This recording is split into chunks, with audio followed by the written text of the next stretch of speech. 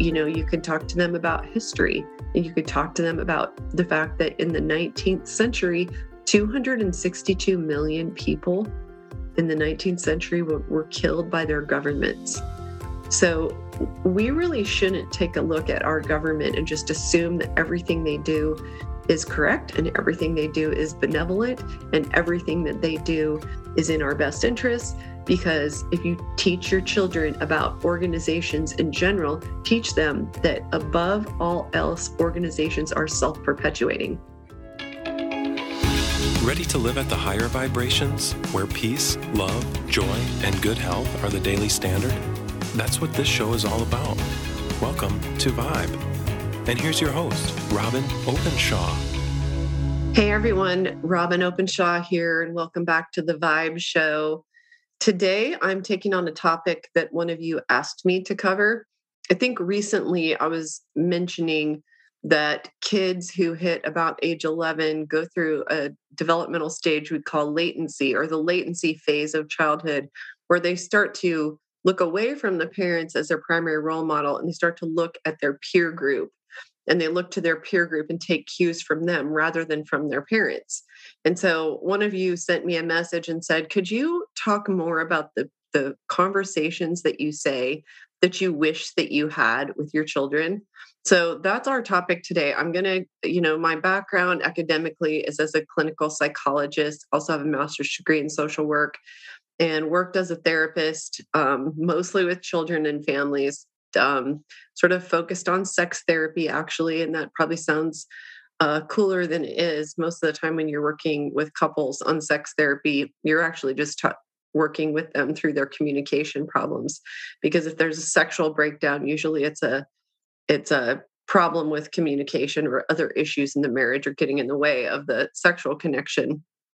Although more and more we're seeing actual hormone problems, endocrine problems, low testosterone, actual sexual dysfunction. But today I want to talk about if I could go back and have conversations with my kids, knowing what I know now. If I knew it then, what kind of conversations would I have? And I love this topic because maybe this will make me feel better about all the conversations I didn't have with them, because I didn't see 2020 coming. I didn't see what was going to happen in 2020 and 2021. And now we are looking into another year, and so much has changed, and none of it for the better, that I really feel like we should have this conversation for the sake of all those of you who have minor children and can still have these conversations with them. So just know that when your child turns 11, and, it's not like a switch gets flipped on their 11th birthday. Some kids are more like 12 or 13 when they start to become very preoccupied with what their peer group is doing, and especially what kids that are a year or two older are doing. They're looking down the road. They're looking at kids barely older than them. A 13-year-old girl does not take her cues from 23-year-old women, let alone their mothers. And so just getting over that and realizing that latency phase of childhood is a normal phase, and that they're supposed to do this, then like half of your problem will be solved, and you'll just remember that and just put a little note card up on your mirror if you need to and say latency phase of childhood is normal. Well, the next phase, and this is what, as we went into such a sea change in our culture, where our children are being hypnotized by some cult-like behaviors that I'm really concerned about, and I'll touch on them. I really wish that I had had more conversations about that. I wish that I had alerted my children to the fact that they would be lured into a cult. Well, the problem is, for those of us who are parents of teenagers and young adults, is that the developmental task of an adolescent and a young adult is to individuate. And so they may do things, and a lot of you are really concerned about your kids getting the vaccine. So am I. And I have talked to all of my children all year about it. And I became super concerned about it at the end of 2020. And the problem with that is that if you push too hard, you may find that your children go and get the vaccines just because you told them not to. So a lot of that will depend on the strength of your relationship with them. It'll depend on whether they see you as a good role model or subject matter expert, and whether they feel like that you did your homework, whether they feel like you're giving them good information. And, we have a page that we'll put down in the show notes that I built literally for my children, knowing full well they might not even look at that page, but some of you could bribe your kids $50 to go spend 2 hours with the content on this page and then have a 20-minute conversation with you. So I did that. The amount of money I had to pay my children was embarrassingly high, but that's because you can't make a different deal with each kid. And the two children who make a lot of money, like 6 figures every summer doing summer sales. And if you guys want your 18 plus year old to work for my son, he'll get really good sales skills and really good talking skills. My son is a very good talker, and he's 21 years old, and he's just finished his 3rd summer of doing summer sales. And this year he ran a group of 12 kids. So let me know if you want your child to be mentored by mine. They're working in Southern California. They're working in Irvine, California during the summer. And they work for a great small business, this small businessman. I've gotten to know him over the years because he's employed 2 of my kids. Well, here's the problem with those of us who didn't see this coming and have young adult children, is that it's normal and it's healthy for kids to individuate. When I was my youngest son's age, which is 21, I was realizing how totally dysfunctional the home I grew up in was. And guess what? Most homes are anywhere from slightly to very dysfunctional, right? Dysfunctional covers a whole gamut of sins and deficits in parenting. But I was raised in a home where, one of my parents was really into hitting and screaming and name calling. And so there was lots of physical abuse. And I knew when I was 21 that I knew that I didn't want to be my mother, but I also was smart enough to know that I didn't want to be a reaction to my mother, just because she was extremely controlling about everything from whether you were a half an inch off on how much juice you poured yourself from the commissary to, what you did in going to church or whatever. I didn't want to become the lenient parent either. So I was at least by the age of in my 20s aware that becoming a reaction to my mom was still my mom controlling me and still me being the kind of parent that I didn't want to be. That still left the question of, well, then what kind of parent do I want to be? And so I wanted to be a kind of parent who encouraged my children, gave them a lot of opportunities, but made them find their own way. If they had a heartbreak, then I might be there to give them a hug, but I didn't try to solve their problems. And I didn't, act as if the person who dumped them was a bad person, or, try to shield them from pain, because I feel like pain is what makes us stronger. And when your child gets through a heartbreak, for instance, what they learn from it when they get 6 months down the road and they don't have any more pain about it is they realize next time somebody dumps them, I'll get through this. I'll be okay. Just like when they were a toddler and you would leave them with a babysitter and they would kick and wail and scream, it's because they didn't understand mommy's coming back. Then you come back after going out to dinner and you pick up your child and your child realizes, oh, mommy goes away, but mommy comes back. So there's different things that a child has to learn all along the way, but it's really terrifying to have children who are in the process of individuating and saying, I don't like this about my mom, or I don't want to be like my mom. I want to be my own person. That's completely normal. We should just smile at that. We should just laugh. We should just let it be. The problem is that our children who are 21, or in my case, my children are 21, 24, 26, and 28, is that they might go out and get the vaccine because they haven't had the experiences that I've had, where I've learned not to trust the government and not to trust the pharmaceutical industry. They're not trustworthy. That's why. It's not because I had some rare adverse reaction. It's because, and these are some of the things that I wish that I had talked to my children about. I wish I had told them. I don't think that they knew this going into this debacle. It didn't occur to me that they were going to try to get adults on a mandatory vaccine schedule, and that they would do it with fear and they would do it fast. because we are really right on the edge of having a vaccine schedule that we're not allowed out of without losing our jobs or our ability to participate in society. And it won't stop with the COVID vaccine. I mean, it's clear now that the COVID vaccine isn't working, that whatever immunity people may have gotten from it, that it's gone within a few months. And now we've got this Omicron thing that is basically a cold. The symptoms are no worse than a cold. People aren't dying. It's much less lethal. I think it was worldwide 99.97% survived the first strain, lower than that in the US, where they're killing people in the hospital with remdesivir. And still some of the ER doctors and ICU doctors haven't figured that out. They haven't figured out, there's another thing that was new along with COVID, is that suddenly this drug that none of us have ever used is forced on every single patient in the hospital. Well, talking to my children about vaccines and why I stopped vaccinating my children, because their oldest brother, Kincaid, got so very sick that he was in and out of hospitals. And I then injured him again, not realizing, not connecting the two. And his symptoms got that much worse, and he almost died many times. And then I wish I had told them. And then Emma came along and I gave her the same injections. And the same thing happened. Suddenly, this perfectly healthy child has asthma, she's in and out of the hospital.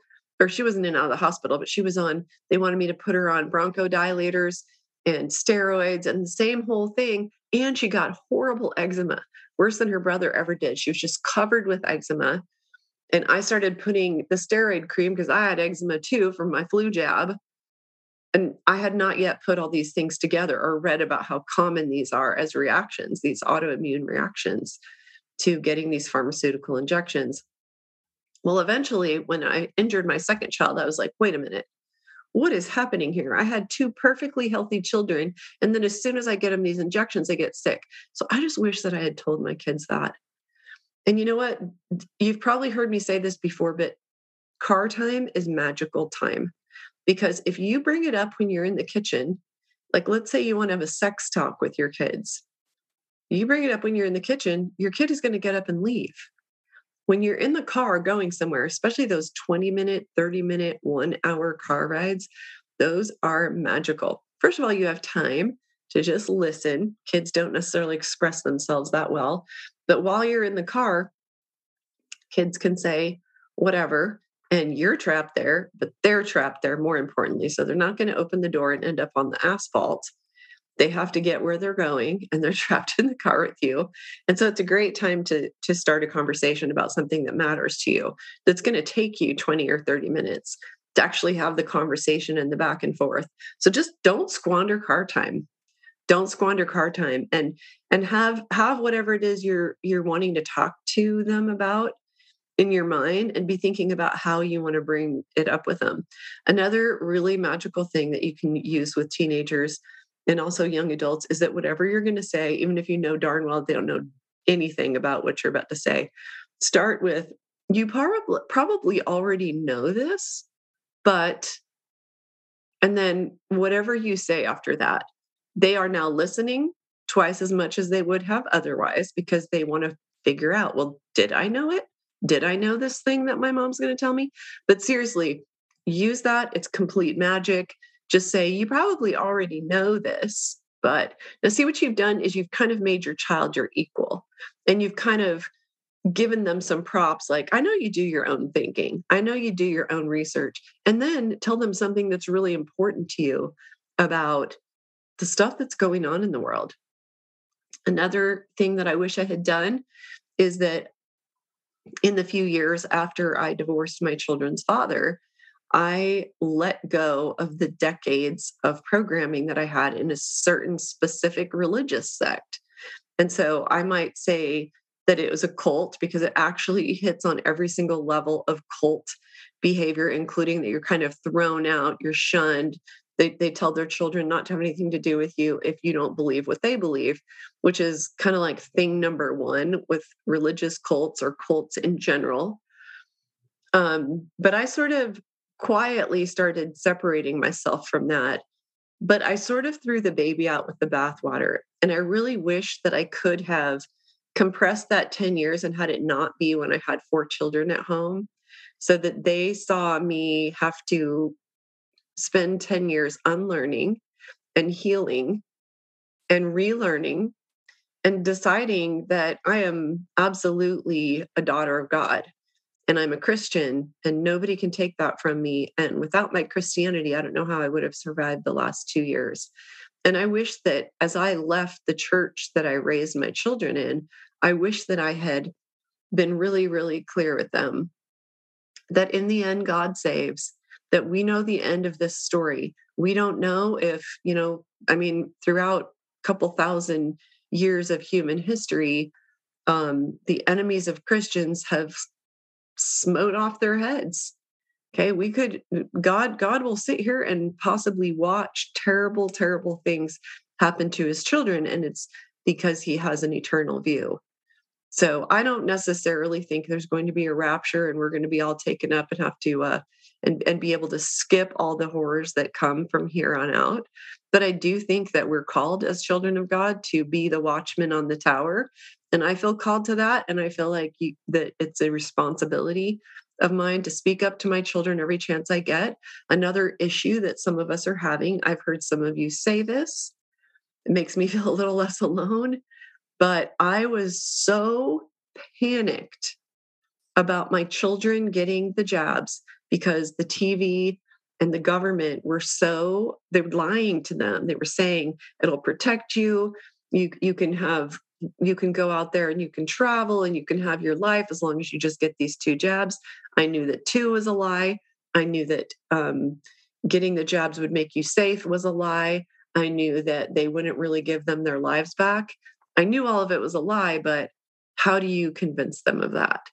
So the mistake that I occasionally made, and luckily I had learned this earlier in life, especially with my youngest son, where he and I were together for 4 years after the other kids left, is that if I walked in the kitchen and it looked like a bomb went off and he was supposed to have cleaned the kitchen the night before and didn't, then when he walked in from school, I didn't jump right down his throat about the dirty kitchen.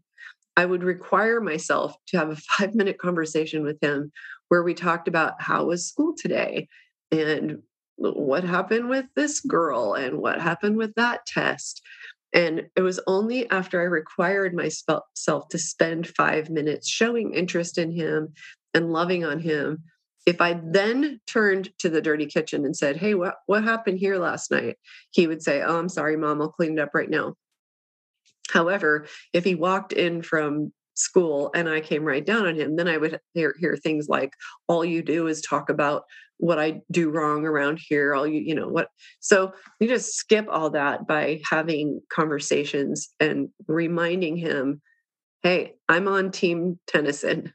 I'm on your team, right? So that's what reminds him of doing that more than saying it. Although I'm also not above saying, if things get weird with one of my kids, I'm like, remember, I'm your biggest cheerleader, right? Like I may call you out when I see you doing things that I don't agree with, but remember, nobody loves you more. Mom here is on Team Tennyson or Team Emma or Team Libby or Team Kincaid, whatever. So I wish that I had, when I was in such a panic about the vaccine and I was sending them information and sending them more information, it got to be that my youngest son would make jokes about it. And one time he said, so it's just a couple months ago, he said, I'm going to go get the jab just so Mom stops talking about it. Well, I didn't overinvest in that because he was obviously joking, but I actually believe that since then he has gotten them. He told me that he didn't, but I am about 99.8% certain that he did. We won't go into why, because I know that so many of you are in the exact same boat. Most of the millennials got the jab. Luckily, they're young. I think that their bodies will clear the graphene oxide in most cases. I think we're in trouble when we keep injecting ourselves with graphene oxide or hydroxide over and over and over again. I mean, Fauci has said it's a matter of when, not if, that 3 jabs becomes fully vaccinated. And then, of course, it'll be a 4th. We'll absolutely have 4 jabs by the end of 2022. And some people will seem to do fine, and that will give a whole lot of other people a false sense of security, won't it? So I really wish that I had had conversations with my kids about why I chose not to continue giving them vaccines. And I wish I had talked to them more about the fact that my third and fourth child have never been vaccinated. And what I learned, for instance, that other first world countries didn't vaccinate their children like America did. That gave me courage to stop doing it, even though the guys in the white coats will gaslight you and act like I'm the expert here. You should do what I say, or else you're putting your child at risk. That's a heavy thing to lay on a young mom. And part of what gave me courage to do it was how sick my children were after the jabs. Part of what gave me courage was reading and learning that other first world countries gave a fraction of the number of jabs that we were supposed to do, those of us having our children in the 90s and beyond. It was really helpful for me to learn, since SIDS was my big, big fear as a mom. It was helpful for me to learn that Japan had a tiny fraction of the SIDS rate of the United States, and Japan, interestingly, doesn't vaccinate their kids before the age of 2. So you're taking these kids who are infants and newborns, you get the Hep B vaccine, which there's just absolutely no defense for that, why you would give the Hep B vaccine in the first 24 hours of life in the hospital. And this is a illness that you get from sexual contact or doing drugs with needles. And I think it's a throwback to before they knew. They've only figured this out in the last 10 years, that whatever protection you may get from a vaccine, it lasts 2 to 5 years max. So all those of us who think that smallpox and polio were disappeared by people getting the vaccine, well, if there was any immunity from it, and my dad got the smallpox vaccine every year because he would have his military physical and they would say, you don't have any antibodies. So they would give it to him again. So if you believe that the smallpox and polio vaccines actually give you immunity to those diseases, we now know definitively that it gives you immunity for 2, maybe 5 years. So it certainly did not eradicate smallpox and polio all over the planet. More likely better nutrition and indoor plumbing and sanitation did, because smallpox and polio disappeared in non-immunizing countries faster than it did in immunizing countries. So just be thinking about what your family's story is about vaccines. Maybe you got your kids all the vaccines and then you learned about it later. Maybe this whole fraud that is the COVID vaccine situation that we're all in woke you up to the bigger issue, and you became aware that Dr. Sherry Tenpenny has been collecting the papers that get unpublished in the medical journals, and their authors, the researchers and doctors who publish those articles, get discredited, and some of them, their careers destroyed, such as Dr. Paul Thomas in Oregon, who's a pediatrician who needs $250,000 the next month. I'll put the link down below if you feel to donate to him. He's a pediatrician. He has a huge practice. Well, why does he have a huge practice? Because he can take on a lot more kids than most can, because his patients don't get as sick because they don't get all the vaccines. He says he spends most of his time going around to the different rooms where his patients' mothers are and talking them out of getting these vaccines, where there's between 1 and 4 deaths per year of that disease. And yet we're vaccinating millions of kids, and the vaccines themselves, especially when you consider SIDS, which is a cover-up for vaccine death. When you consider those, it's so completely obvious that the childhood schedule, widely regarded to be safe and effective, is actually anything but. So have your conversation with them, even if it's just what you think of the COVID vaccine, and that you wish you could go back in time and take a look at whether your kids, I'm saying this to every single one of you, probably your kids have a whole bunch of physical issues and mental health issues. Okay, these kids are anxious. Their anxiety can be crippling. They have skin disorders. which is evidence of a backed up liver. I hope you get them on our detox. I hope you as a family do our detox. I think in 2022, we'll probably detox more people than we have the whole last 8 years put together since we launched this. And it's basically the program that I did that got me well after my jab injury. And then I was in bed for years. But with what energy I did have, I was studying what doctors out there outside the mainstream were doing to get people well who had lots of toxic exposures and who got cancer or who got other illnesses, and how they detoxified people. Okay, you don't need a detox for this and a detox for that. We all just need to bring down our toxic load. So that's one of the things that's really obvious that I wish I had talked to my kids more about, because they really don't know much about vaccines. And they shouldn't have to know that much about them. None of them are parents. And who knew that they would try to force it on all the adults in our society? You know, you could talk to them about history, and you could talk to them about the fact that in the 19th century, 262 million people in the 19th century were killed by their governments.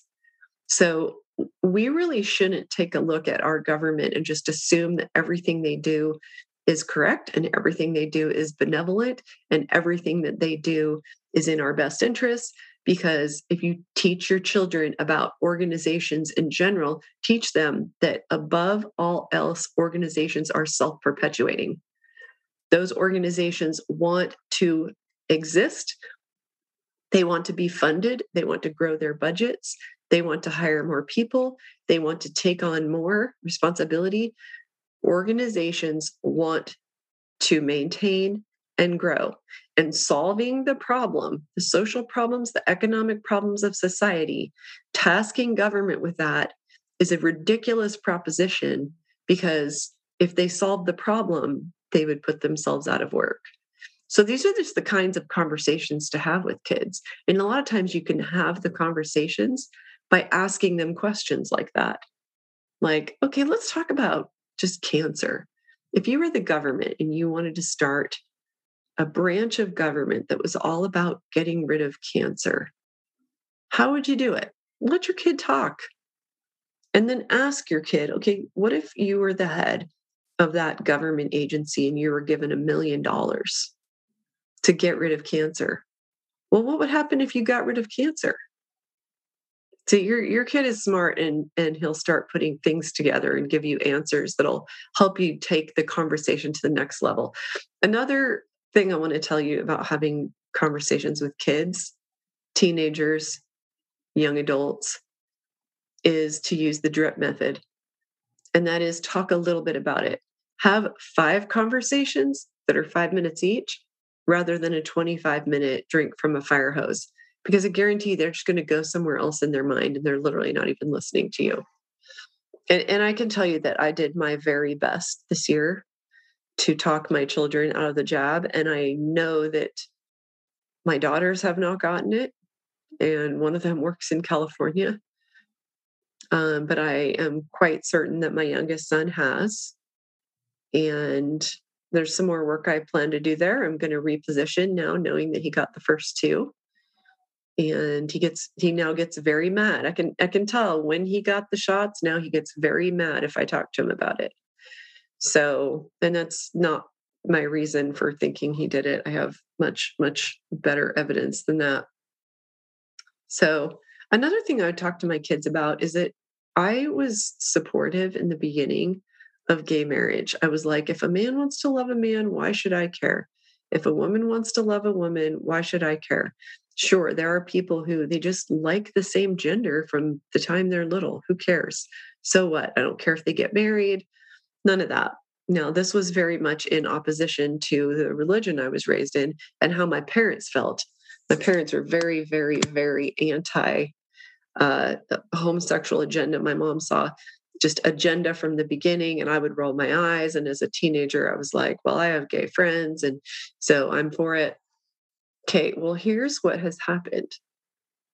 Since I was sleeping, and I thought it was just about gay marriage, and who cares if a woman loves a woman? Let them do it. Like, why would I want to get in the way of that? Since then, it's become a cult. And now it's LGBTQIA plus. Now, I told my husband last month that it was LGBTQIA plus, and he was like, there's no IA. What do those stand for? And I'm like, I don't know, but there's an IA. And so then I Googled it and I showed him the big long list of search results that came up with that whole entire acronym.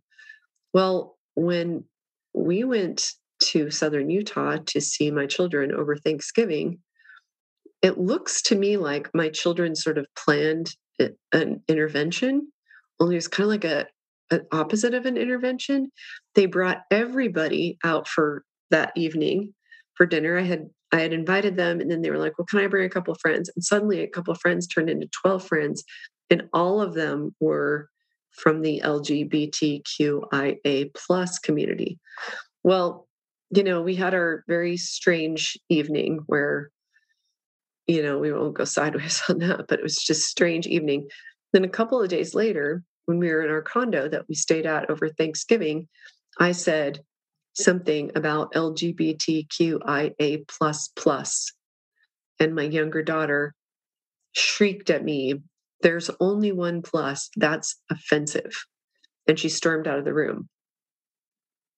And that's when I got really thinking about it, is that I think that plus on the end is just leaving it super open-ended so that they can keep adding new members of the cult, that we're supposed to accept absolutely everything that's adulterated from what God sent us here to be. And so if I could have those conversations over with my children, I would tell them that God made male and female. Now, I don't pretend to know why we have 1-year-olds who feel trapped in the wrong body. I knew a child like that. And that child is now a 17-year-old boy, but was born a girl. And that child did not want to be a girl from the time he was 1. And I was there and I saw every stage of it. And I know this really happens, and we cannot sweep that under the rug, and we cannot ignore that. And I don't know why that happens. I don't know if it's all the vaccines. I don't know if it's the toxic exposures that really jack up our endocrine system, which is how our hormones interplay with each other. There's lots and lots of hormones. It's a very sophisticated, complex system.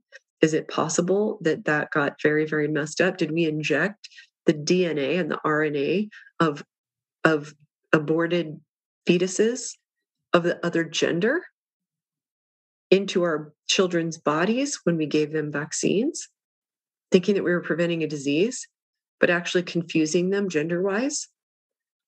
I have a former employee who has 5 children, and most of them are confused about their gender and refuse to be the gender that God assigned them.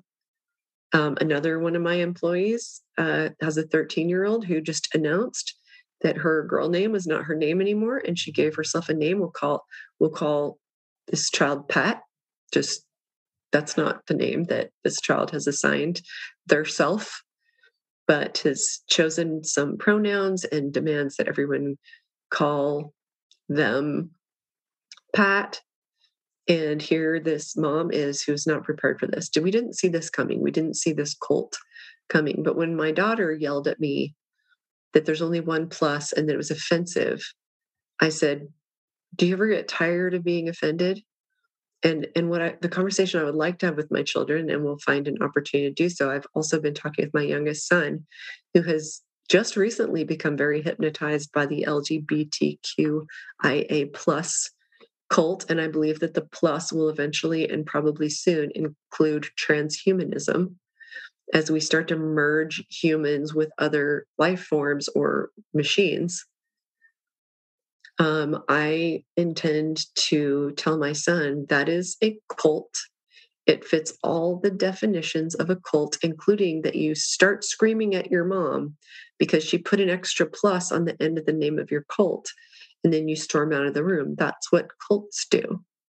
And that should matter to my children because they know that their mom left the religious cult that I felt like I was raised in. It was good in so many ways. And so I stayed many, many, many more years than I really wanted to, because I really liked the focus on the family. And I loved, the focus on Jesus Christ and our Father in heaven. And I wasn't quite aware of how to throw out the bathwater and keep the baby. Well, now I'm aware, but now my children have individuated and have moved on and are adults of their own. So I wish that I had borne testimony of the divinity of my children as children of God. Could not be more simple, could not be more fundamental, but I wish that I had never taken that period of time. I wish I could have skipped it. I wish I could have not gone through that phase when they were still ages 8 to 15. And I was quiet about it at the time, but your actions speak louder than your words. And my children just saw that I was escaping the cult that I had raised them in. So I wish that I had that over again. And I wish that I had used the language of Scripture and the language of God's wishes for us, and that I had not lost that for a period of years at a pretty tender age for them. Now, that may not apply to you. You may be already very, very consistent in your own Christianity or your own belief set that would help inoculate your children better against cult beliefs like the LGBTQIA plus cult. But, maybe you could have a conversation with your kids, whatever their age at. What is this? Why do they add 2 letters every couple of years? Have you noticed that every couple of years, even if you just bought in on gay marriage, that's all I signed on for. There's a lot of people who are lesbian and gay who don't want the T in there. They're not really down for the transgendered recruiting meetings. And the fact that these kids who express any confusion at all, because they're pre-adolescents, and pre-adolescents are by definition confused. And so this group sort of surrounds them and gives them the idea that what they really want is they want to be non-binary. They don't want those silly parents giving them a box to have to be in and be so limited by being a girl, or who just because when you were born you have certain genitals doesn't mean your parents have the right to call you a boy. So this is the kind of cult think that our children are being indoctrinated by. And if you feel that that is antithetical to your own beliefs, because you believe that they were actually made by a loving God and that we get to go and live with him someday, probably better start talking about it. So those are probably the biggest conversations that I wish I had had with my children. I wish I had seen LGBTQIA plus coming, but it's a great question to ask when you're in the car with your teenager or whatever. So I'm just curious, what do you think the plus is? Do you know what I and A are? Okay, so you don't know what they are. Well, then, so you're for it, right? Like anybody who wants to be an I or an A or a T or because the T's, the transgenders, if they're 15 years old and they want to lop off their God-given genitals and have a top surgery and a bottom surgery, do you realize that a therapist can't question them now and that a doctor can't question them now? Did you know that between 2016 and 2017, in 1 year, there was 400% more transgendered surgeries? In 1 year, we increased the sex change surgeries by 400%. And you know what? Since 2016, when we started doing thousands and thousands of these gender reassignment surgeries, did you know that we've now been doing it for long enough, even though it's only been 5 years, that there's now plenty of people who got gender reassignment surgery and they aren't any happier and they want to go back to being the gender that God assigned them. They want to go back to being the gender that they were born into this world to be.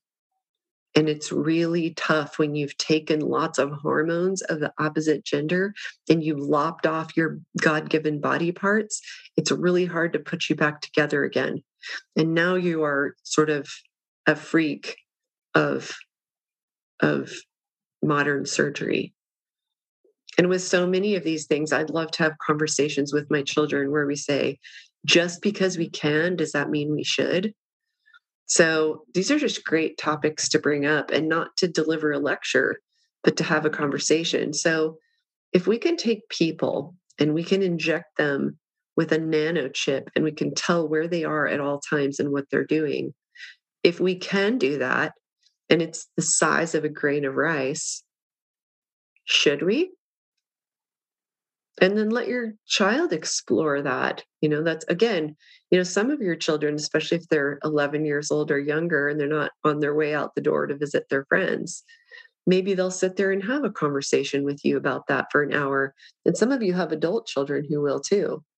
I'm not to the stage yet where my kids are like, wow, Mom, thanks so much for giving me so many opportunities as I was growing up. You really were a great mom. I mean, I'm seeing some of that sometimes with my daughters. Probably the biggest thing they want to tell me is how much they learned from watching me build a business and grow a business. But some of the things that my children say about their upbringing, I'm like, wow, this is what upper middle class entitled looks like, is that these kids think that their parents literally aren't people. They're just an extension of their own needs. So that's pretty normal too, to have an adolescent or even a young adult child who hasn't yet stopped to think about the fact that you're just a person, and being a parent is a very important part of you, but it's not all that you are, and that you had to learn it as you go, and that whatever deficits there may have been, that that child could choose. You could take a look at the glass half full or the glass half empty. That child could take a look at the sacrifices that you made and the things that you did teach them and the amazing things. So I told you that I grew up with a childhood of tremendous abuse. I've also found the amazing things in the fact that my parents didn't give me anything, never gave me $1 after I was 16 years old, never gave me $1 before either, but they were paying the bills. And I had a roof over my head and $200 a year as a budget for clothes. That taught me budgeting. And then I had to go get multiple part-time jobs as a 16-year-old. And I had to juggle going to school and getting A's and working to buy the things that I wanted and needed. And so I'm actually kind of glad my parents gave me nothing and didn't pay for college, because college really meant something to me. And earning A's was a bigger accomplishment because I paid for it myself, or I earned scholarships. And when I earned a scholarship and then lost it, I was devastated because I had earned it. So I don't harbor a lot of resentments for my parents for the things they didn't give me. Did I give a lot more, especially financially, to my children? Absolutely. Do they appreciate it? Nope. That's just their normal. They're not really comparing what they received in terms of opportunities, in terms of my investment in their advanced education. They're not comparing it to what my parents gave me. That's a relative concept in my head. It's completely irrelevant in theirs. I wish that I had saved all the reference books that I had, whether it be for herbs or nutrition or whatever. When everything turned into being on the internet, I sort of assumed that we would be able to always look things up on the internet. Well, here's the problem. And this is something to tell your children too, is the content that people like me have developed for the last over 15 years on Green Smoothie Girl, it's invisible for you. If you go to search on something that I have blogged on extensively, you remember the several years that I was studying all of the toxic procedures and products in dentistry that contribute to our epidemic of autoimmune disease and cancer? Well, you could go and you could Google root canal risks, and you won't land on my content. It won't be above the fold. You'd have to scroll and scroll for days to get to my content on that, because Google has intentionally scrubbed in the search results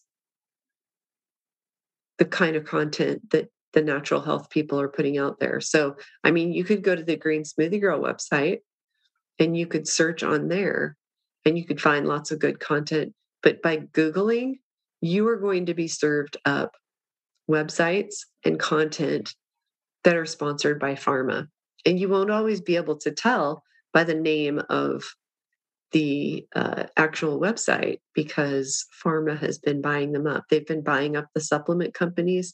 They've been buying up the legacy websites. They've been buying up the small companies. So I would love to go back in time and tell my children where the internet is going and that owning books that empower them and tell them what kind of herbs to use and what kind of natural substances to use to heal the body when it's in dysbiosis, when it's not in balance, are super valuable because it's getting very, very hard to find that information on the internet. So I think I started to tell you this, and maybe I didn't, is that now I have a rule for myself that I have to have 5 conversations with my youngest son before every one that I bring up about vaccines. Like I've probably worn out my welcome when it comes to talking about vaccines. And I think at this point, the next conversation I bring up with him, I've already had 5 conversations that are not related to vaccines, are going to be, what are you going to do next with the 3rd and the 4th that are going to be required of you in the next year so that you can continue to travel. So I wish that I'd talked to my kids more about nutrition. I did garden with them. They were out working in the garden with me, but I wish I'd talked to them about why greens, why vegetables, why do they keep you healthy? Why is the standard American diet and all this packaged and processed food that their friends are eating, why does it lead long-term to some very poor health? Why detoxify? Why is it important to do a detox twice a year? One of the several pieces of evidence that led me to the conclusion that my 21-year-old son got the jabs is that he asked me for the detox. So just by watching me do it twice a year, I think he knows about it. And of course, I talked about it. And as you do the Green Smoothie Girl 26-day detox, you could be dripping on your family about, oh, I feel so much better. They're going to see that you look better. And so that's probably the most important thing you can teach them, because show rather than tell is always the best approach, of course, right? So why should they detox twice a year? What are the products that you want them to not use? Every single one of my kids asks me nutrition questions, and they'll send me a picture of, like the most recent one I can think of is that my son sent me a picture of a Synergy kombucha. And it's like, what do you think of this? I drink one every day. And I said, well, there may be live probiotics in it, but I think it's also really high in sugar. And so it's better than a soda, but it's not as much better as you would think it is. So that's probably my least favorite probiotic rich food. So it's an opportunity for me to tell them and not tell them too much either, right? Like don't overestimate their interest and go on a big long rant, or next time they might not even want to ask you. So talking to them about why we need to eat fruits and vegetables and greens, that they're high in nutrients, that there's literally a couple hundred plant nutrients and vitamins and minerals that you only find in plants. For the most part, maybe some well-grown meat products or animal products, but none of these packaged products have the nutrients they need, nor do they have the fiber they need. And so teaching your child they have a 30-foot long gastrointestinal tract and it's all mushed into their body cavity is another topic. They don't see it. They don't ever see their GI tract. So it's really easy for them to ignore what's going on inside their body. It's really easy for them to ignore that they have a liver that serves them in at least 500 ways that we know about, that we've documented. To tell your child you have a liver, let me show you a picture of it. Look it up on the internet and show them a picture of a liver. Say you have one of these and you're only ever going to get one and you want to take care of it. And the way you take care of it is by drinking plenty of water. Okay, soda, juice doesn't count. Drinking plenty of water. The way you take care of it is by eating plenty of greens and vegetables and fruits too. Fruits are good for you. and tell them, you know what? Every 5 to 10 years, the diet industry brings in a new diet. It's not because we've finally figured out what good nutrition is and we're finally telling the people about it. No, that information already exists. It's kind of boring. It's not really all that sexy. It didn't just get discovered last month, but we know how to eat right for good health. We know what the people who live to be 100 without any cancer or autoimmune disease, we know what they're eating all over the world.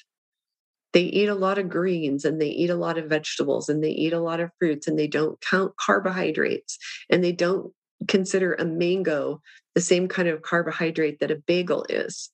They don't drink soda. They don't eat a lot of animal protein. Okay. And so this is something that the kids don't know. And if they are going to eat animal protein, they need to know. Most of these kids and these millennials who are adults, technically, they don't know what processed meat is. So, that's another good car conversation. Do you know what processed meats are? Those are the ones that cause cancer. Those are the ones that I don't eat. You notice mom doesn't eat sausage and lunch meat and bacon. Okay. These are processed meats and there's all kinds of garbage added to them, nitrites and nitrates. So whatever you're learning about nutrition, not the latest diet, not the ketogenic diet, not the keto diet, not the paleo diet, not the carnivore diet, but literally what the foundation is of nutrition. I was feeding my kids good nutrition. I made the sacrifices. I made their meals. I made their food. They drank their green smoothie every day. But if I had it to do over again, knowing what I do now, if I had known it then, I would have had more conversations about the why. What is it that's in this green smoothie that makes you feel so great? What did I put in it today? When they're old enough that they're not, when you make the first one and it's kind of brown and they won't drink it, that's one thing. But when it's a lifestyle like it was for my kids, if it's brown, if it's purple, if it's green, whatever, they would drink it. Like, here's what I put in it today and here's why. Like, if you just, through the drip method, teach them what good nutrition is, it needs to be 100 different conversations. I remember thinking that I did a great job of teaching my kids about sex because I was really proud of myself for giving them the whole thing front to back and teaching them with anatomically correct terms, not silly terms. I looked them in the eyes. I wasn't embarrassed about it. Like, that's what I knew how to do when I was in my late 20s. And what my daughter said when she was in her 20s is, Mom, you had one conversation with me. It was completely overwhelming. You were using all kinds of words I didn't know. I was in shock that my parents did this and that men and women all over the world did this. I wasn't even taking in what you were telling me because I was so blown away by it. And she's not wrong. She's not wrong. Like, I probably had a great conversation with her and her dad and I took her out to dinner and we taught her all this stuff. She retained basically none of it. And she said, you should have been having lots of conversations with me. And she's not wrong. Would have been so much better if I would have had lots of conversations. But you guys, these are the conversations that are so easy to skip. It's so easy to skip because these are the important conversations that aren't urgent.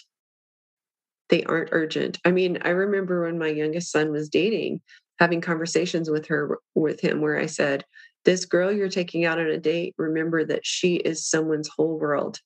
She is her parents' whole world. And you bring her home as good as when you took her or better.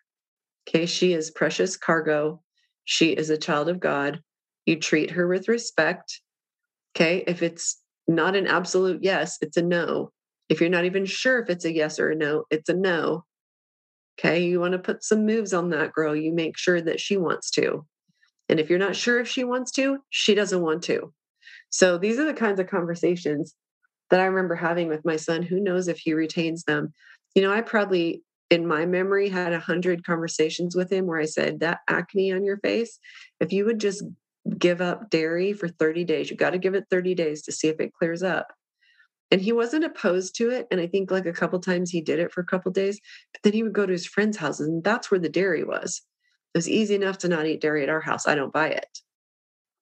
But then when he was 19, it was at least, that idea was planted when he was 19. He got rid of the dairy. Now he doesn't eat dairy. Now he has beautiful skin.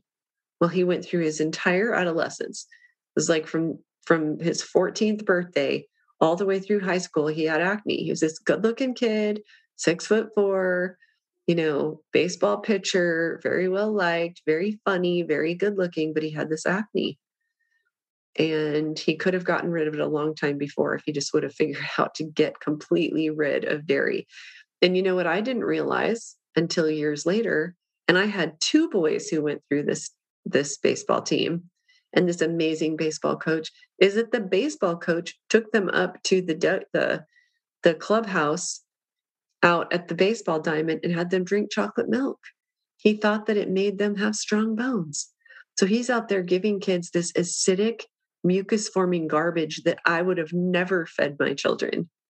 And then they had the consequences that they did. And my son had the horrible acne. Well, this baseball coach doesn't know what he's talking about when it comes to nutrition. And he thought he was doing a good thing for the boys, and he was doing a bad thing for them. So I wish I had known that. There's things you find out as a parent that people tell you later that you didn't know.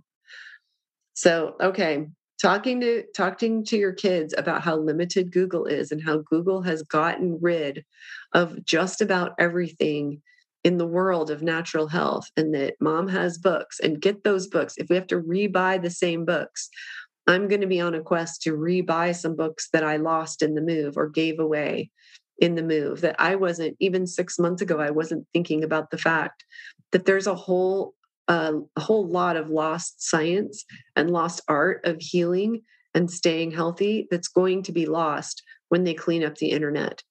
Because the World Economic Forum and these guys who brought us COVID or the bioweapon or the man-made virus or whatever it is you think it is, their next plan is a cyber pandemic. And I would guess that while the internet is down, they will scrub everything that competes with their narrative right on off the internet, including my website, Green Smoothie Girl. We back it up once a week. We could put it back up, but that doesn't mean that they won't take it back down. So having those books on hand so that your children can read them, having the Green Smoothie Girl detox on hand so that you can actually use it, so that it's not just an electronic form where you can lose it. They are actively censoring the cloud. They are removing things from the cloud. I went to an event in Ocala, Florida, where Dr. Ryan Coles and Dr. Heather Desser's PowerPoints were removed from the cloud. They sent them to the event and they were removed. Other people have said that their Google Docs have been removed from the Apple suite. So we're definitely getting to a point where we are all such plugins to the Borg that they can just wipe out certain pieces of our identity, certain pieces of our property, our information, the things that we rely on for our business, for our health. So just be aware of that and have those conversations with your children. So we talked about the LGBTQIA plus cult and how it has evolved. Your children don't know how it has evolved. It used to be just trying to get adults to consider letting marriage not just be between a man and a woman, but between a man and a woman and a woman. I think that pedophilia is on its way to being accepted. I think that could be in that alphabet soup of all those letters. It looks to me like that is on its way to there being a campaign so that the people of the world accept it. So talking to my children more about nutrition, yes, I gave them good nutrition, but I wish I had talked to them more about it. I helped them learn how to garden. I have a child who's really into gardening now. So in some ways, I did do these things. In some ways, I wish I could go back, and I wish I could say much more. Buying books, having books on hand, real books. This one right here, the real Anthony Fauci that I'm reading right now, just literally buying this and making sure it's in people's homes, as many of them as you can. We went on Christmas Day to our friend's house and made sure they had a copy of this book.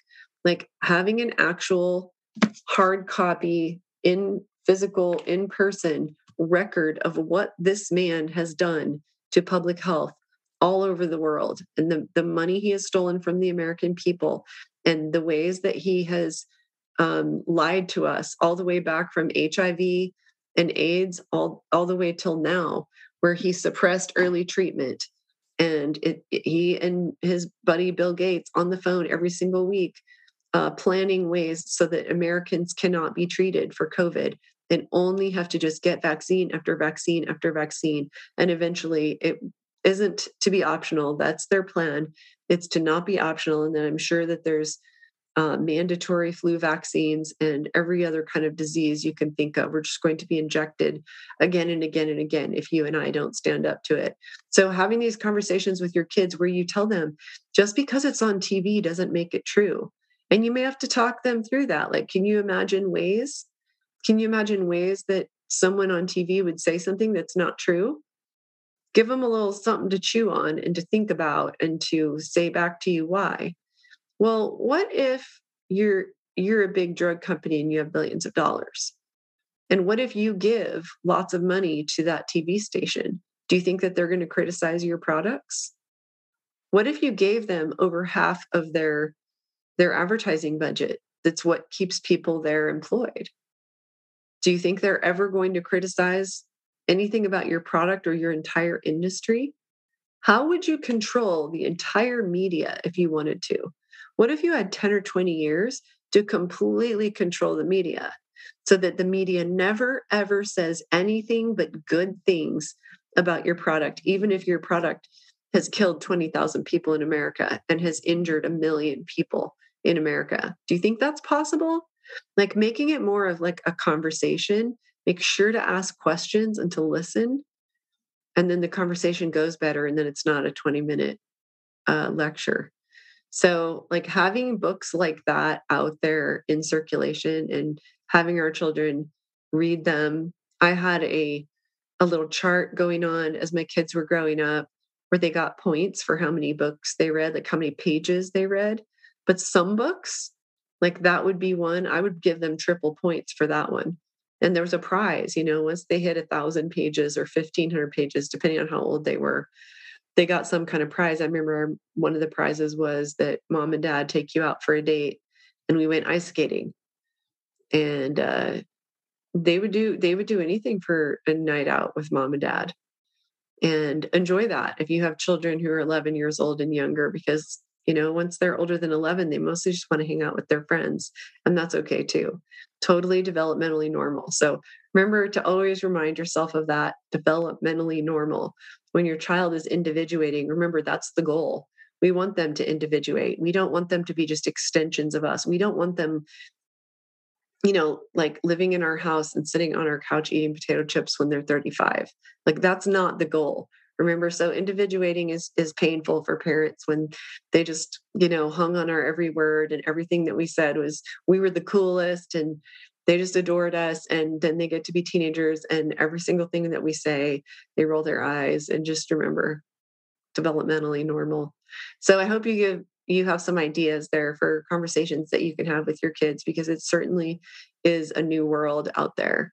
And I feel in so many ways like I wasn't prepared for what happened. And I know a lot of you relate to that. So thank you so much for this idea of talking about some of the things that I wish that I had talked about if I knew then what I knew now. Don't forget to do the Green Smoothie Girl Detox. People are signing up for it down below. Down below, I'll put the sign up to just join us. But also, if you just want to know more about it, I'll put the video masterclass down below too. That you can jump in and watch 4 videos by yours truly about my decades of research in human detoxification and what I learned, and then what I put into practice from all of these great clinicians and researchers from all over the world is how I got out of bed. And it's how I got my life back and wrote 16 books and spoke in 450 cities all over the world and raised 4 children to adulthood. Obviously, those aren't things you do if you're unwell. But I really did spend 4 years in bed, and I couldn't, because I was pregnant or breastfeeding. I really couldn't do the detoxing, but I could plan it and learn about it. And so plan and learn I did. And then I put it into play and I got well. I brought my toxic body burden down, and now I detox twice a year. John and I are getting started in January with all of you joining us. And I think we have a lot of work to do to help a lot of people get better. Even the people who didn't get the jab are super concerned about staying out of the hospital. a lot of us just would really like to steer clear of that medical system altogether because we've seen it become extremely subverted in the last 2 years. Like it already was, and we just didn't see it and think about it as much. But now we've seen that if you don't want a certain treatment in the hospital, you might have it forced on you. And your loved one might be kicked out of the hospital for saying no to it. Well, all these stories that I hear all day, every day, maybe you guys hear it less than I do. What these stories have done for me is made me more committed to doing the detox and to putting these basic principles to stay healthy and to keep our minds sharp and to look and feel good till we're old, to keep those in play. And probably the most important one for me is a twice a year detox. So the link to the video masterclass to learn about it is down below. And also the link is down below to just jump in and join us. And we'll see you in there in January. See you next time.